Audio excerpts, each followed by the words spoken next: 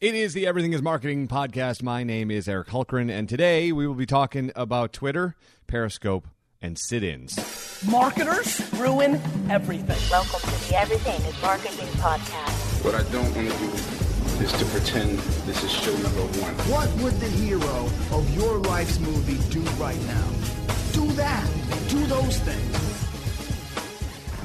What up, what up? It is the Everything is Marketing podcast. My name is Eric Hulkran. Lots of fun stuff happening today, not the least of which is Twitter Engage. And if you've not downloaded Twitter Engage, you should think about it, because if you're in the marketing world, one of the things that we're in love with is this idea of analytics and metrics. And one of the biggest problems with Twitter is that there really haven't been. Yes, you could look at the Twitter analytics platform that was a standalone thing that you could get to on the desktop, but Twitter Engage does a better job at real-time analytics. And while it's cool to see what happens to the tweets, how many shares, how many likes, what reach it gets, all of that stuff is good for beginning to tell a story. But the tactic, at least in the first 3 days, that I really think is great is on the first frame, it will show you which influencers and which verified accounts are following and engaging with your brand. And so what you should do with that, this now takes some of the work out of what people used to do on Twitter to gain a following or extend a following or grow a following, which is go find the influencers and start conversations with them, much like what you do on Instagram when you type into search and go find the users and talk to them about your product or the products that they're using. You can now do this using Twitter Engage, and it will actually tell you the people that you should start talking to. And I love that idea. And I love that we're now starting to see some innovation come out of Twitter as the countdown to the NFL football season that's going to happen on Twitter here this summer fall is beginning to get closer and closer and closer. They're clearly making some plays to kind of relaunch the platform. And I've said this before, and I'll say it again. There really has not been a tech story of a technology or a platform that has been flat in growth and then come back from the dead, Phoenix-like, but Twitter's making some moves this week that might prove me wrong, and I'll be happy to admit if I am in fact wrong. So the first one is Twitter Engage. The other thing that if you have not played around with, which came out last week and we've had a chance around the office to mess around with, is YouTube Director. And what this does is walk you through the entire creation, directorial, and storyboarding process of essentially making your own videos on a much higher level. So if you think some of the stuff that you're doing on Snapchat or in your regular everyday life, or even some of the Facebook Live stuff that you're doing, call that amateur to pro-am. This will take you from pro-am to pro-ish. You're able to still do all of it on your phone. It storyboards what you want to do. It essentially tells you what to say. When you do the shot, it will tell you how long the shot is and how many words you can use in said shot. So you can do all the voiceovers. You can do all of the interviews. All of that stuff will happen in YouTube Director, and you upload it directly to YouTube. Play with that if you're looking to put together a little bit better looking videos than you might be doing right now just on your phone using iMovie or whatever you're using to edit. YouTube Director is pretty sweet.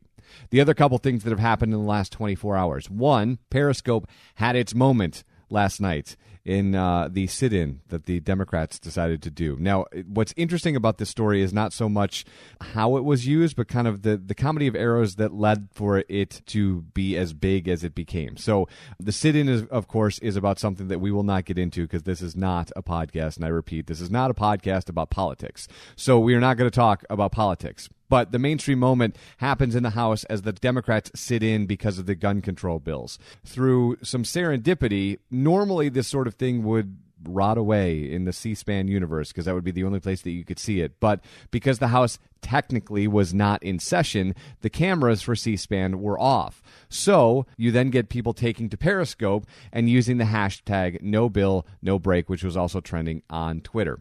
And it begins to take off. Periscope had 52,000 mentions yesterday, and that is a spike up 333% compared to the day prior. To put that in perspective, the platform that's been beating them consistently, Facebook Live, had just over 1,000 mentions yesterday when you're looking at the data that came from Brandwatch. Why this is interesting is because not only are people watching this and were the House Democrats introducing the world to Periscope in a way that they may not have known how to use it, because one of the things that we've been talking about is with these live streaming platforms, Facebook Live, Periscope, Meerkat, whatever, most of the content's been pretty terrible. And this one gathered quite a bit of people around their phones, tablets, to watch the live streaming that was happening. What was really amazing is because the cameras were off, C-SPAN had no other choice but to stream the Periscope streams on C-SPAN. So now you have this meta moment where C-SPAN's cameras are off, but Periscope is live streaming the sit-in on the House floor. So C-SPAN now has to run Periscope streams on a cable network because their cameras are off, which only helped fan the platform. Twitter and Periscope are having a really, really good week. This is a great moment for Periscope. Will this be the moment that Periscope starts to catch up to Facebook Live? I don't think so. But it was a moment that a lot of people got introduced to Periscope that may not even know it was there. So any sort of competition in the live video space, I think, is good. And the influence that Periscope picked up yesterday, let's hope it can build on. And then as we go towards, like I said, we've been talking about this NFL moment that's going to happen on Twitter and Periscope. And when we move towards that, news came out yesterday via Adweek that they are going to ask for $8 million per ad for the NFL broadcast. And this gets a really interesting ad package because, of course, these are the same games that are being played on television. It's going to be played on NBC and CBS. They're splitting the Thursday night broadcast package, and they will air on Twitter. So Twitter does not have very many spaces to put said ads. That said, they have to kind of up their game. This will be something that I'm really interested to watch because I want to see two things. One, will people, instead of watching on NBC and CBS, will they watch them on Twitter, let's say on the go or even in their living room?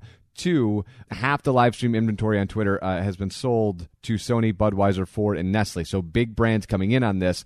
Who will be the other four? They are giving category exclusivity to these people. That's the other part of sweetening up the deal. So it will not be Microsoft or Xbox. It will not be another car company. It will not be, I'm not sure what Nestle's going to run, but it will not be a competitor to whatever Nestle's going to run. And obviously there will be no craft beer that will be airing in the NFL streams on Twitter. These all will be important things to pay attention to as this flushes out, because not only A, how are people using it? Are people using it? And are these 8 brands, or if it ends up being 4 brands that just buy up all the inventory, are they finding value on the Twitter and Periscope combination because of all the interesting social added value they're getting for the $8 million, that they find more of a value than what they're seeing on terrestrial TV or mass media, if you will? The idea being that people have been going to Twitter for live events for a long time. If something is live and is breaking, as yesterday proved, there's a House sit-in. The Democrats are doing a sit-in on the House floor. People are streaming to Twitter to talk about it. Live events happen on Twitter. That is the one thing where they have tremendous power. Will they be able to translate that to sports when they're complementing it with live video? That remains to be seen. Before we even get to that, though, we get the dual combination of the Olympic package of stuff that will end up on Twitter and the Olympic package of stuff that will end up on Snapchat, both of which, those platforms will both have unique content given to you in unique ways.